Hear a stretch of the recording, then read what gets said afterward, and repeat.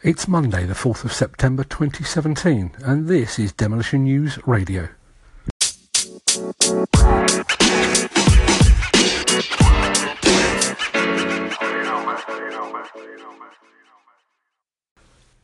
In this episode, insomnia and internet frustrations. This show is brought to you by Hydroquip, the UK's largest independent provider of on-site hose repairs. Call 0845 812 0212 for the 24/7 national call-out service. Or download the Hydroquip Job Manager app for iOS and Android devices from the App Store. For reasons known only to my brain, I have suddenly and belatedly become an early riser. Regardless of the day of the week and regardless of the current workload, I am now awake at 5:30 AM every morning. Now that's generally fine. I've told myself that it gives me a head start on the day, and it's allowed me to record the daily episode of Demolition News Radio so that our UK listeners can tune in on their way to work. But no such luck this morning. Oh sure, I was awake at the usual 5:30 and I was at my desk before 6, but any hopes I had of being productive were quickly dashed. First off, it appears that a gremlin has crept into demolitionnews.com over the weekend. While the site is still live, every story is suddenly taking an eternity to load, particularly if you're reading it on a mobile device. We've emailed the web host and we're working with our web team to resume our usual service just as quickly as possible. Now of course, this being a Monday, my first job would normally be to hit the big red button marked send to distribute our weekly email newsletter, This Week in Demolition, to our subscriber base. But there seemed little point in directing our readers to a web link that might take several minutes or longer to load. And so we've hit the big green button marked postpone instead, well at least for now. We've not been idle, however. While Demolition News is refusing to play ball, we've already uploaded a pair of new videos to our YouTube channel. One on the subject of Demolition News Radio, and if you're listening to it you're already a convert, and the other, more importantly, our latest business briefing film in conjunction with market intelligence provider The Builders Conference. If you want to start the week on a positive note, I strongly suggest you go take a look at the new film. £11 billion in new contract awards in what is traditionally a quiet month sets a new monthly record for the BC Live League table, and will make welcome news to anyone that, like me, had seen the dark clouds starting to gather on the financial horizon.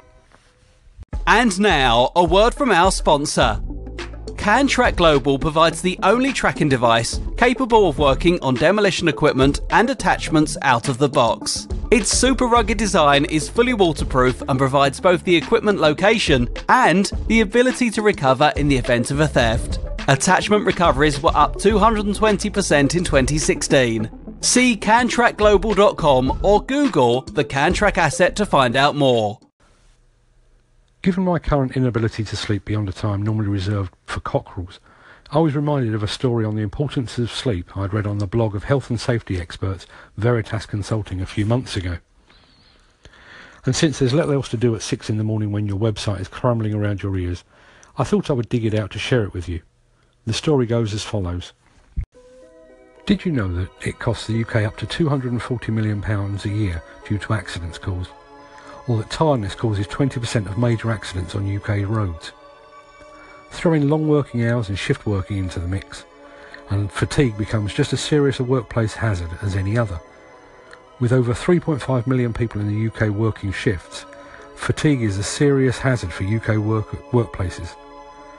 With long working hours without adequate periods to rest and recover in between, it's easy to cross the line between feeling a bit tired to having your performance compromised. And unfortunately, true fatigue isn't something that can be fixed with a strong cup of coffee. More than feeling a little tired and weary, it can actually lead to a decline in mental and physical performance, lack of attentiveness, memory problems, poor reaction times, and much worse. In fact, it's often been the underlying cause between many high-profile accidents, including Chernobyl, the Clapham Junction rail crash, and the Exxon Valdez. To read a full copy of that story, just search on Google for "Fatigue in the Workplace is no snoozing matter," or head over to the Veritas Consulting blog. Now, I can personally attest to the problems of sleep deprivation, and not just my own. When I was a child, my father often worked nights from Monday to Friday. During those days, he simply turned his days upside down. Breakfast time for us was his dinner time. As we were thinking about going to bed, he was getting ready to go to work. The problems arose at the weekends, however, when he tried to switch back so that he could spend some time with his family. That switch left his body completely out of sync, like weekly jet lag. Ironic, given my father's fear of flying. In the end, he was forced to quit night working because his body just couldn't hack it any longer. Now, for a while, there was an unwritten competition among some of the UK's demolition industry's most active Twitter users to see who would be on the road first each morning. I can't be sure, mainly because the competition was usually over by the time I'd hauled my lazy arse out of bed, but I think C&D Consultancy's John Woodward may be the current record holder. Indeed, John Woodward seems to require so little sleep that many, myself included, have started to suspect that he is in fact a vampire. Joking aside, however, sleep, or a lack of it, is a serious issue. Demolition men and women up and down the country and across the world are up with the lark in order to beat the traffic and to ensure that they're on site in time for the first coffee of the morning. But if you're driving a car, a van, or worse still, an item of heavy equipment, all the coffee in the world will not overcome true tiredness. Thanks for listening. If you would like to help support this show, Demolition News, or the Demolition Magazine, please consider becoming a patron. Just head over to patreon.com/Demolition News to find out more.